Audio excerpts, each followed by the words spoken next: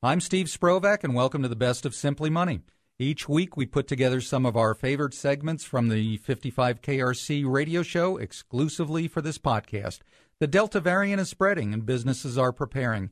Andy Schaefer, a chartered financial consultant at Allworth Financial and a regular on Simply Money, joins me to discuss how local businesses are preparing for another COVID surge. Brian James, a CFP on the Allworth team, comes on to talk about the human reasons why Wall Street stock pickers often can't beat the market and how the actor Steven Seagal got roped into a cryptocurrency scam. It's a wild story you won't want to miss. Finally, I interview Marshall Allen, author of Never Pay the First Bill and Other Ways to Fight the Healthcare System and Win, about some actionable ways that you can lower your medical bills.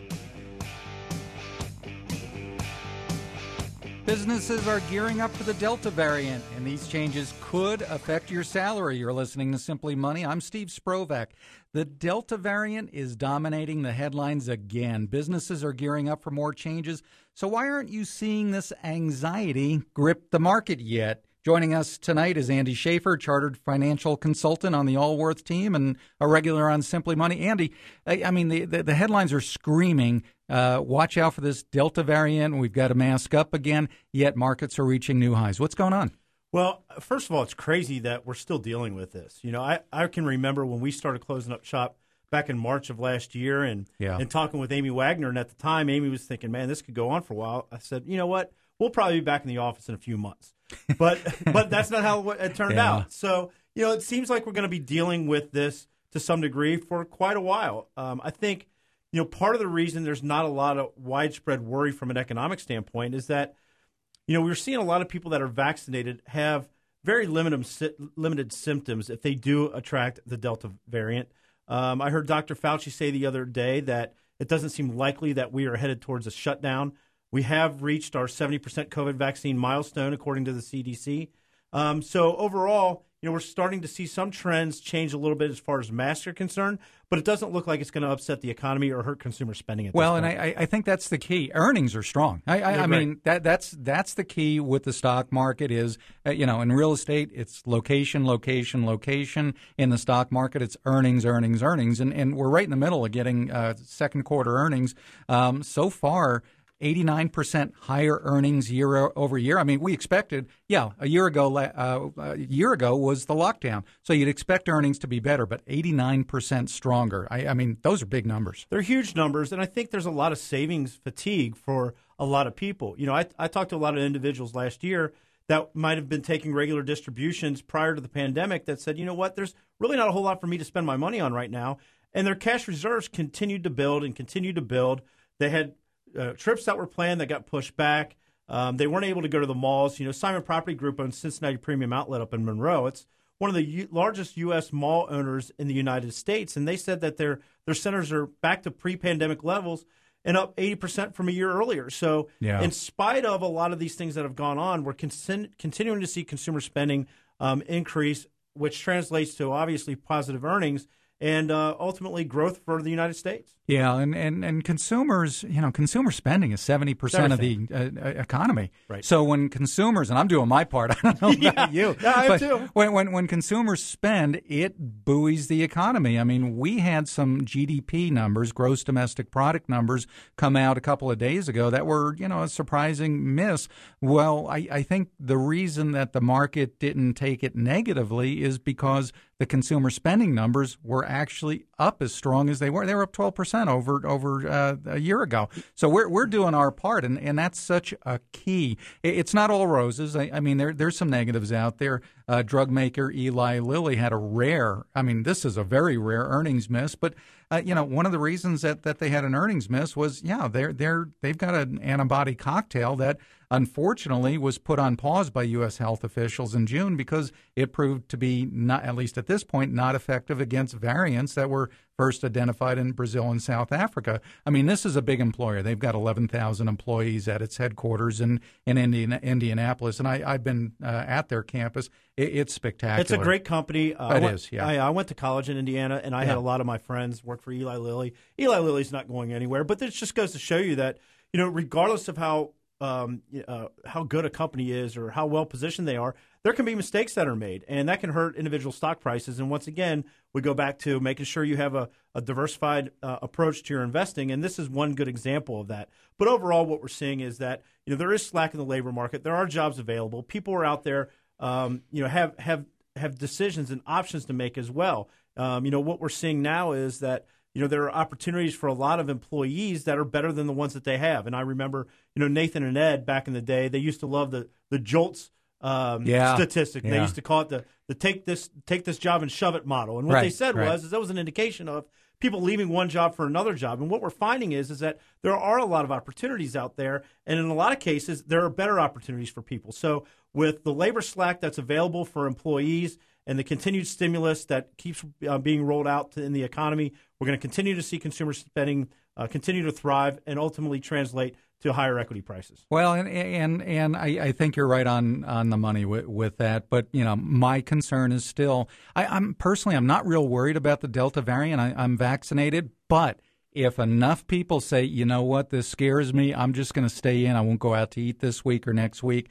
that to me is a big concern. And that's what I'm keeping an eye on, because when consumers are cautious about spending again, that can cause problems for small businesses right across the board. So, we'll see how it shakes out. You're listening to Simply Money on 55 KRC, and we're talking about markets reaching new highs and strong earnings, but everything's not real rosy out there. Andy, businesses are starting to talk again about, well, maybe you should stay home and work remotely. And if you are in the office, maybe you should wear a mask. I mean, we're taking a step backwards and legitimately for concern of unvaccinated people or people just getting this Delta variant. But it seems like we're not moving forward at this point. I do see a silver lining to that. It seems to me that it's more of a decision from a private standpoint, meaning business owners are making the decision as opposed to the federal government on what they're going to require from their employees. In Cincinnati area alone, Kroger's now strongly encouraging all individuals, including those who are vaccinated, to wear a mask when in its stores and facilities. And previously, they had required unvaccinated employees to wear a mask and requested that unvaccinated shoppers do the same. Even with our own firm, Allworth Financial, we are strongly encouraged to wear masks if interacting with clients and things like that. Now, that's an encouragement that we are receiving from our headquarters, but I think it's up to the employer at this point. Walmart says that it's requiring all its workers, even the vaccinated ones, to wear a mask in all areas with high COVID-infected rates. So there is a difference of, I think, of the origin of these requirements, meaning that coming from the companies themselves as opposed to the government. But, for me, I am vaccinated. I hate wearing the mask, but I do it out of respect for people that I'm encountering as well. It doesn't seem to be having and impeding upon the amount of clients of mine that want to come in the office. But I'm continuing to monitor that, too, to see if the personal attitudes change with people that I interact with daily. Well, I was just up in Michigan over the weekend visiting kids and grandkids, and Michigan's a little bit different. I mean, they're kind of the California, the Midwest when it comes to mask mandates and all that sort of thing. And it was kind of getting crazy up there. People, it was almost back in the middle of the lockdown with mask wearing. I'm seeing kids and parents in restaurants all wearing masks. This one drives me crazy. People wearing masks by themselves, driving a car with the windows rolled up. I see that. I no matter how cautious you are, I don't really get that one. But I think a lot of employers are struggling with it because there's a lot of there's labor law involved in what they can require and what they can't. But you are starting to see some employers mandate, and that would be federal and state governments.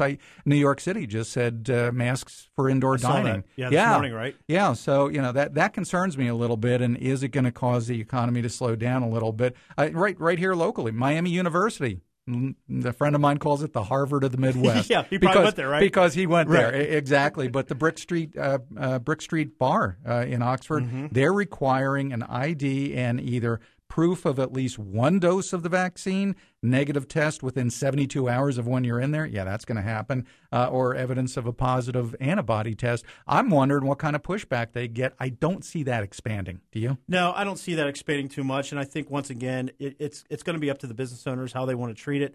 I would imagine most of the students at Miami are vaccinated, so that probably won't be a problem. Yeah. But, I think we're starting to see, some of these decisions trickle down to our overall greater society, what we think about how we're going to interact in the workplace. One of the permanent changes that may be at play is how you think about work. When we said that, we found that 65% of American workers who said their jobs could be done entirely remotely are willing to take a pay cut of 5% to stay home. And 15% of those respondents said they would be willing to save off 25% of their salary to be remote. Now, to me, that's crazy. But then again, I don't mind being in the office. I kind of like being here. So I like the hybrid, but it just goes to show you that our society is changing. People like the flexibility. And I think, this pandemic has changed the way we do business forever. Well, and you mentioned the JOLTS rate, the Take This Job and Shove It index, and we're looking at record high rates of job quitting. And I was just reading in the Wall Street Journal a couple of days ago, it's causing a problem. I mean, you see the now hiring signs all over the place. And okay, Chipotle is one example where they're paying their workers, new workers, $15 an hour. That's up about $2. But I saw White Castle had a sign for $18 an hour to work there. Is that where you went on your break the other day? Yeah, checking that out? I love White Castle. Yeah, but no, and it's not just that type of job, but even in manufacturing, there's a serious shortage of workers out there, and it's creating a problem because these companies are offering more money to new hires than they are existing workers. So I know there are a number of companies that are increasing bonuses. They're giving retention bonuses to their workers so that they don't quit because, it doesn't help to hire somebody new and have somebody who's been with you 2, 3, 4 years walk out the door because they're going to be a new hire somewhere else and make more money. I saw Amazon sign on the billboard the other day when I was coming from Kentucky into Cincinnati, and it said they have a signing bonus of $1,000. Crazy. But I'm sure there's some stipulations involved there where you might have to be there for 6 months or a year before you receive it. But the point is that employers are competing over employees, and that's going to continue to cause wages to rise. Well, exactly. I mean, that's the big concern is, we're watching this Delta variant, but we're also watching inflation. And when you have to pay workers more money, that gets passed along. And Chipotle's a great example. They had to increase wages at about $2 an hour across the board is what it seems to be boiling down to. So they've raised their prices 3.5% to 4%. So, right now the Federal Reserve, our nation's bank, is saying inflation is transitory. It's going to settle down. We'll see. I mean, I'm watching that pretty darn closely because, you're not going to pay somebody a higher wage right now and then say, okay, we're through this, so I'm going to drop your wages back down. I mean, they're there to stay. Here's the Simply Money point. The Delta variant isn't rattling markets right now, but the long pandemic is changing how you work and get a raise.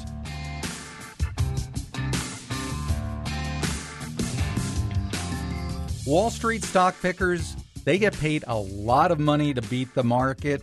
So why can't many of them do it? Joining me now is Brian James, a CFP on the Allworth team and a regular on Simply Money.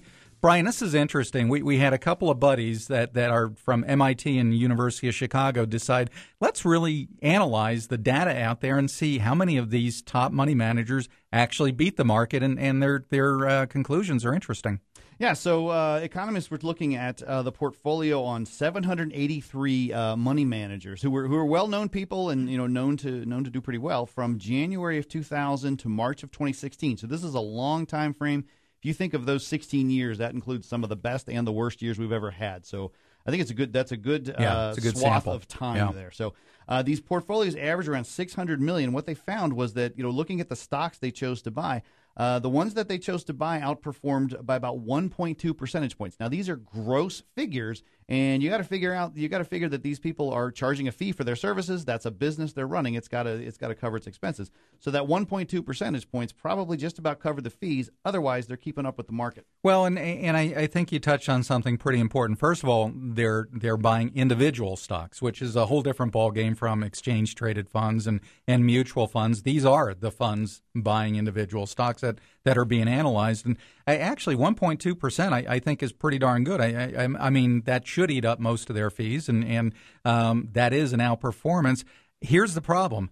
you don't just buy a stock. At some point, you sell a stock, and that's where they found the issues. Paper gains are just that until you pull the trigger and sell, right? So the next part of this study was they simply looked at, okay, what if we looked at this random pile of stocks? We know what these guys bought and when they bought it. What if we simply figuratively put a monkey in a room with darts to throw and determine what we're going to sell? If we just randomly selected sales without any rhyme or reason, what would have happened? And the answer was they would have gotten an extra 0.8 percentage points per year. So it's one thing to buy a stock because of a good story or good fundamentals or technical whatever you're looking at, but it's another thing to figure out when you want to get out of that. Well, and I think that's the key is there's two parts to the decision, when to buy and when to sell. And anytime you're convinced that you should buy a particular stock, there is somebody, and you forget about this, there is somebody on the other side selling you the stock that is just as convinced it's time to get the heck out, and only one person's going to be right on that. I think also emotionally, we want to be winners. We want to buy something that goes up, and once, you're starting to think about selling it, now it's a different ballgame, and you've really, and something that I got out of this study, you've got to constantly ask yourself, would I buy the stock today if I did not own it already? And that's the sell decision. Yeah, and the other thing people keep in the back of their minds makes it tough to make that decision is that over the long haul, the market goes up, not down. Yeah. The downsides are short and they're panicky and they're crazy, but they're usually over pretty quickly. We saw that a year and a half ago when we first learned about COVID. So it is tough to say, you know what, I'm going to dump this Procter & Gamble or the Facebook or these companies are going to exist on into the future. And generally speaking, markets go up and companies are generally not going poof overnight. It does happen, but it's tough to pull the trigger. The sell side is the hard part of that decision. And we're talking about stocks that are moving up and are making you money. That's not always the case. I mean, sometimes you'll buy something that goes down, and it's tough to admit defeat. And it just makes it really tough to let go. I'm sure you've run across this over the years as I have. I mean, how many times have I heard from somebody, yeah, I bought this stock. It seemed like a good idea at the time. As soon as it goes back up to what I paid for it, I'm going to sell. And the bottom line is Wall Street doesn't care what you paid for the stock. So it's tough to let go of a loser, and you always want to stay optimistic. Well, it'll go back up, and when it goes back up, that's when I'll sell. And if you're lucky enough and it does start going back up, you say, well, maybe it will go back to what I paid for it, and you get stuck holding the same dogs. This is why we preach diversification. Yeah. Just own a whole bunch of different things. That way you know that for sure something in that portfolio is about to go bankrupt, something else is about to invent the next iPhone, and then there's thousands of companies at some stage in between. Well, and this is a good reason why you and we don't like individual stocks, and we've always talked about it on the show. No more than 10% of your money should be in individual stocks because of the inherent lack of diversification. We'll get back into the emotions of investing at some point, but I think the key is constantly reevaluate your decisions on why you bought an investment. If that decision is not, I would still buy this stock today, then maybe you should consider selling it. So always take a fresh look at why I bought it. Are those reasons still valid? And if they're not, maybe you should think about this is the time to sell. Here's a Simply Money point. A solid investment plan will prevent you from making emotional mistakes with your money.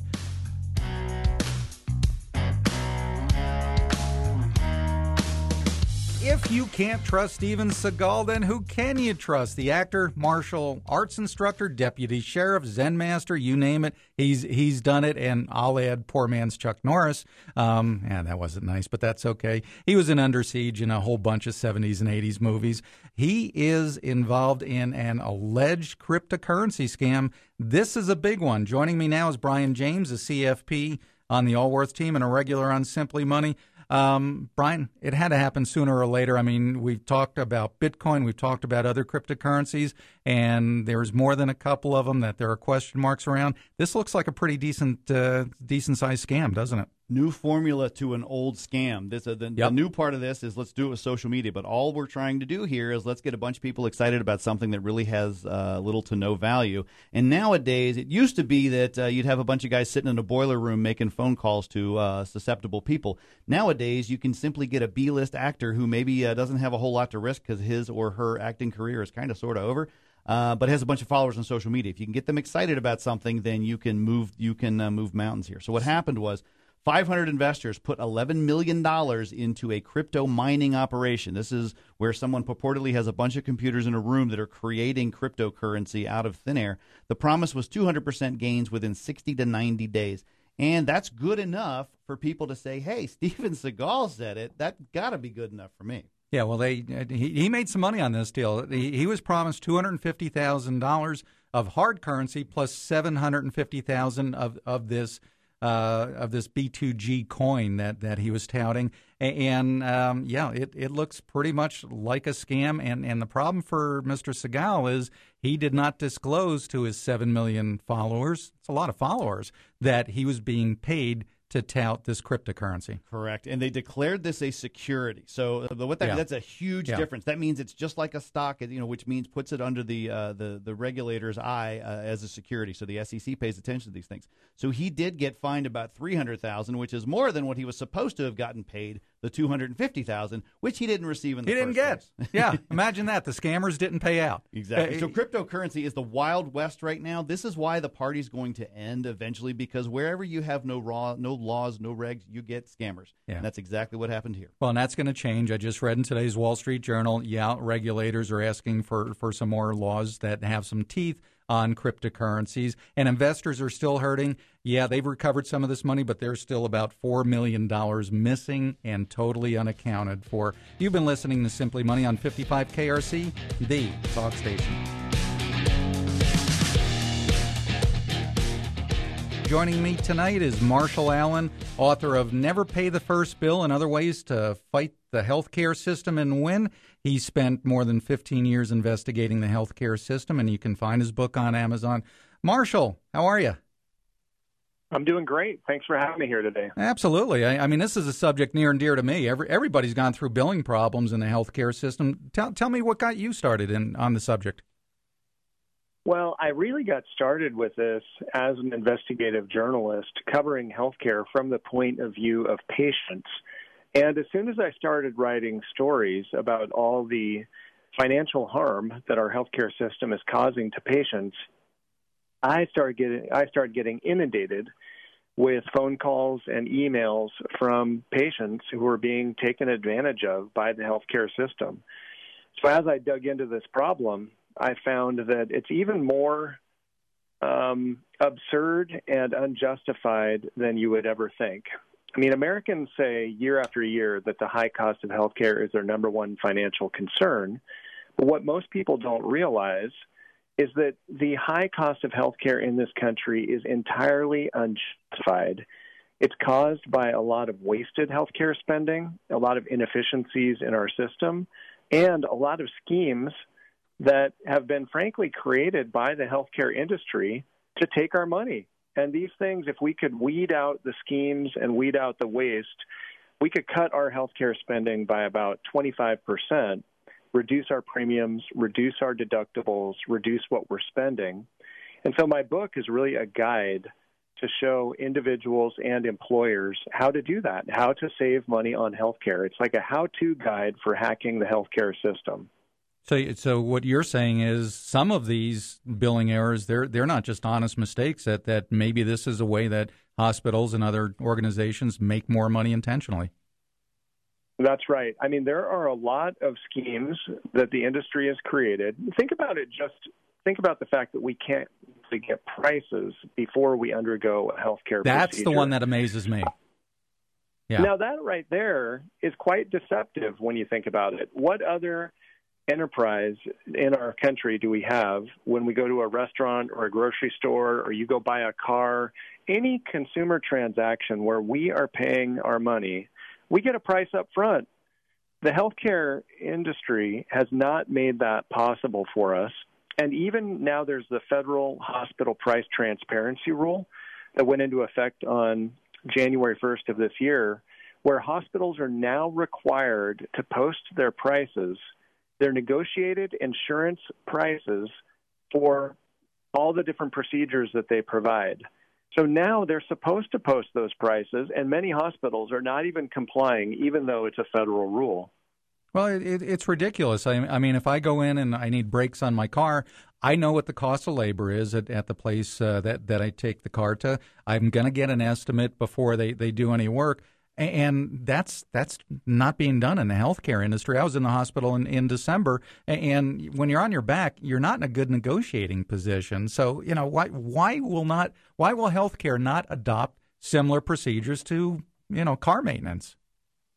Well, I think when we have seen these prices, which now we are seeing them because of the hospital price transparency rule, we're seeing vastly different negotiated rates in hospitals for the same services just based on someone's type of insurance that they're covered by.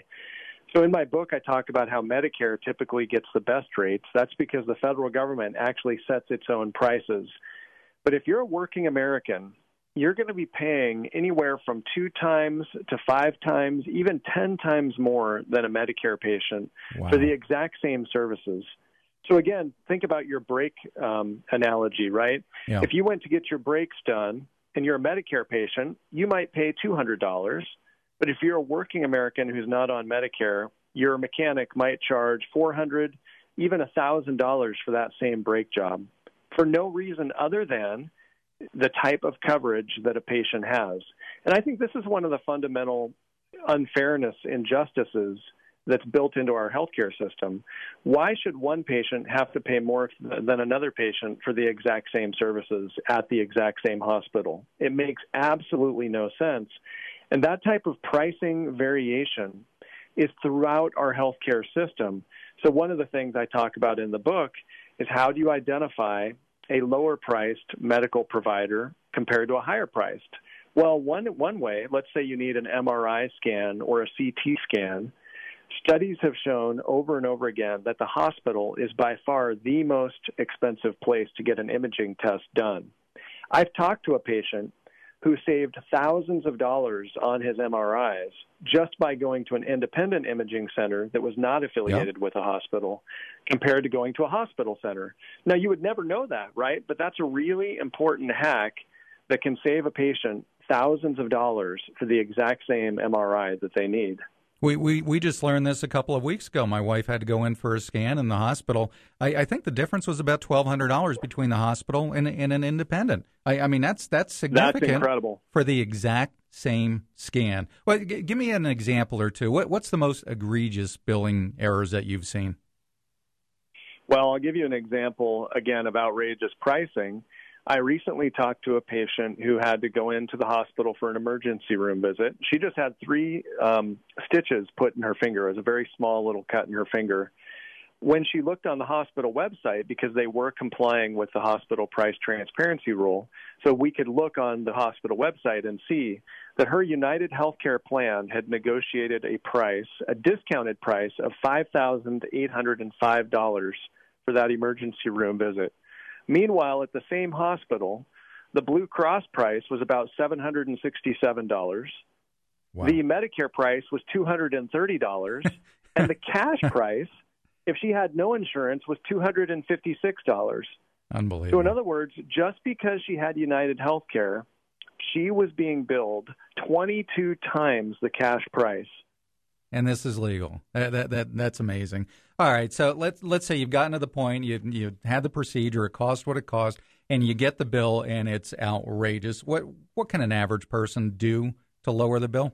Well, here's what everybody should do. I called the book Never Pay the First Bill, not saying never pay the bill, right? But never pay the first bill until you have analyzed it to make sure, number one, it's accurate, and number two, it's fairly priced.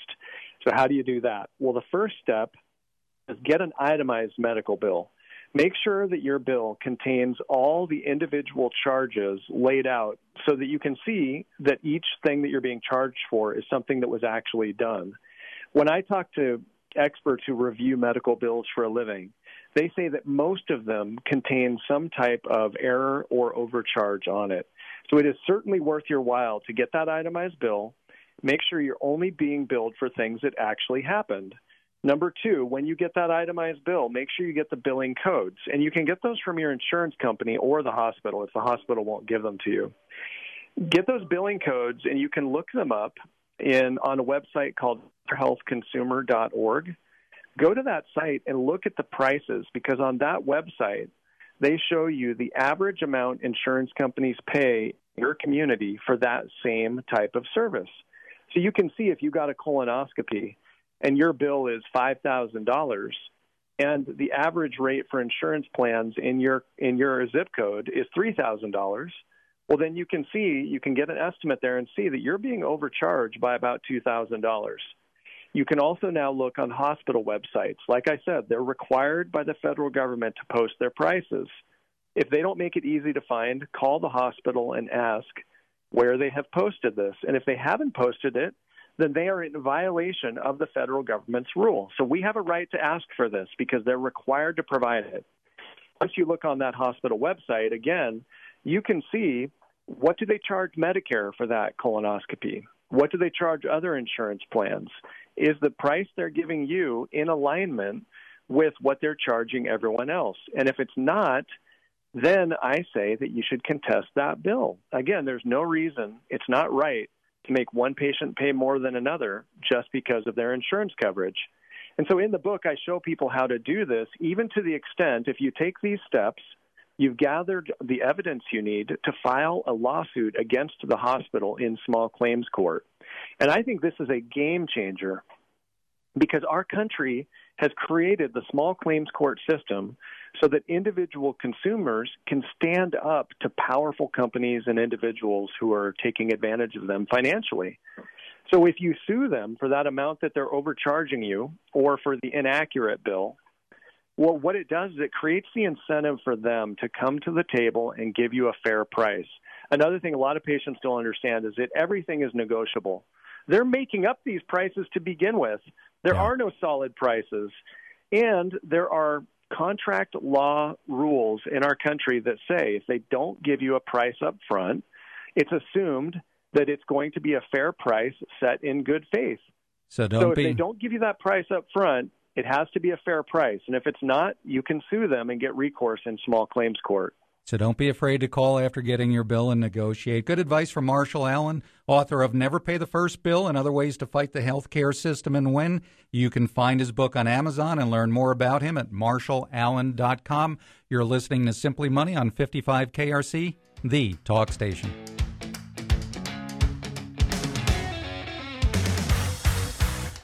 You've been listening to the best of Simply Money, and if you could do us a favor, send the show to a friend if you think they may benefit from it too. At Allworth Financial, we help you retire better.